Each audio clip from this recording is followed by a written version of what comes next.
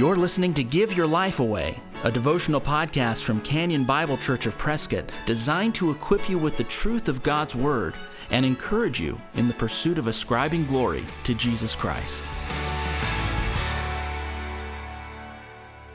Today on the Give Your Life Away podcast, we finish up 1 Peter 5, 12 through 14. We come to the closing of this letter, the final signing off of Peter.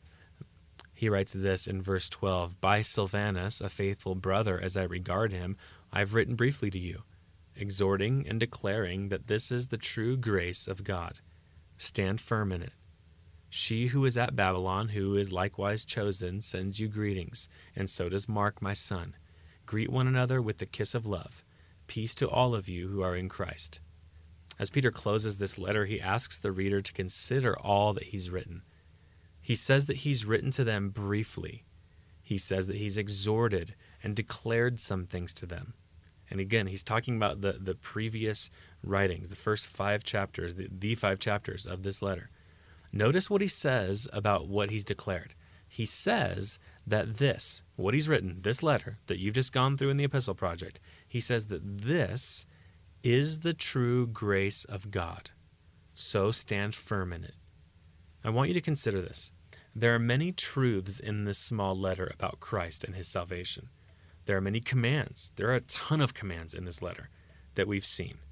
We've learned about how to live in this world, how to suffer in this world, how to live with one another in the church in this world, how to live before God himself in this world. And many of the commands that we've come across as we've read these 5 chapters aren't always easy to follow. They don't come naturally to us to obey in these ways. There are a number of difficult things. Peter's view of his letter and all that he's written is that the contents of it, is true grace from God. So when people around persecute or criticize you, you come back to these truths found in this letter and see them as the grace of God to you. When you're having a hard time loving people in your church, come back to this letter and believe that to obey it is to be blessed by the true grace of God. So take heed to 1 Peter.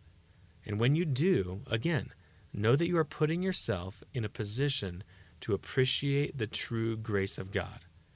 The blessed Holy Spirit has communicated to us exactly how to live and thrive in a hostile world. May you experience more and more grace as you respond to what he's written in this wonderful letter. If you've been encouraged by the Give Your Life Away podcast, please share it with a friend. And if you'd like to get in touch with us, you'll find us online at canyonprescott.org. Thanks for listening. Join us next time for Give Your Life Away. We are alive.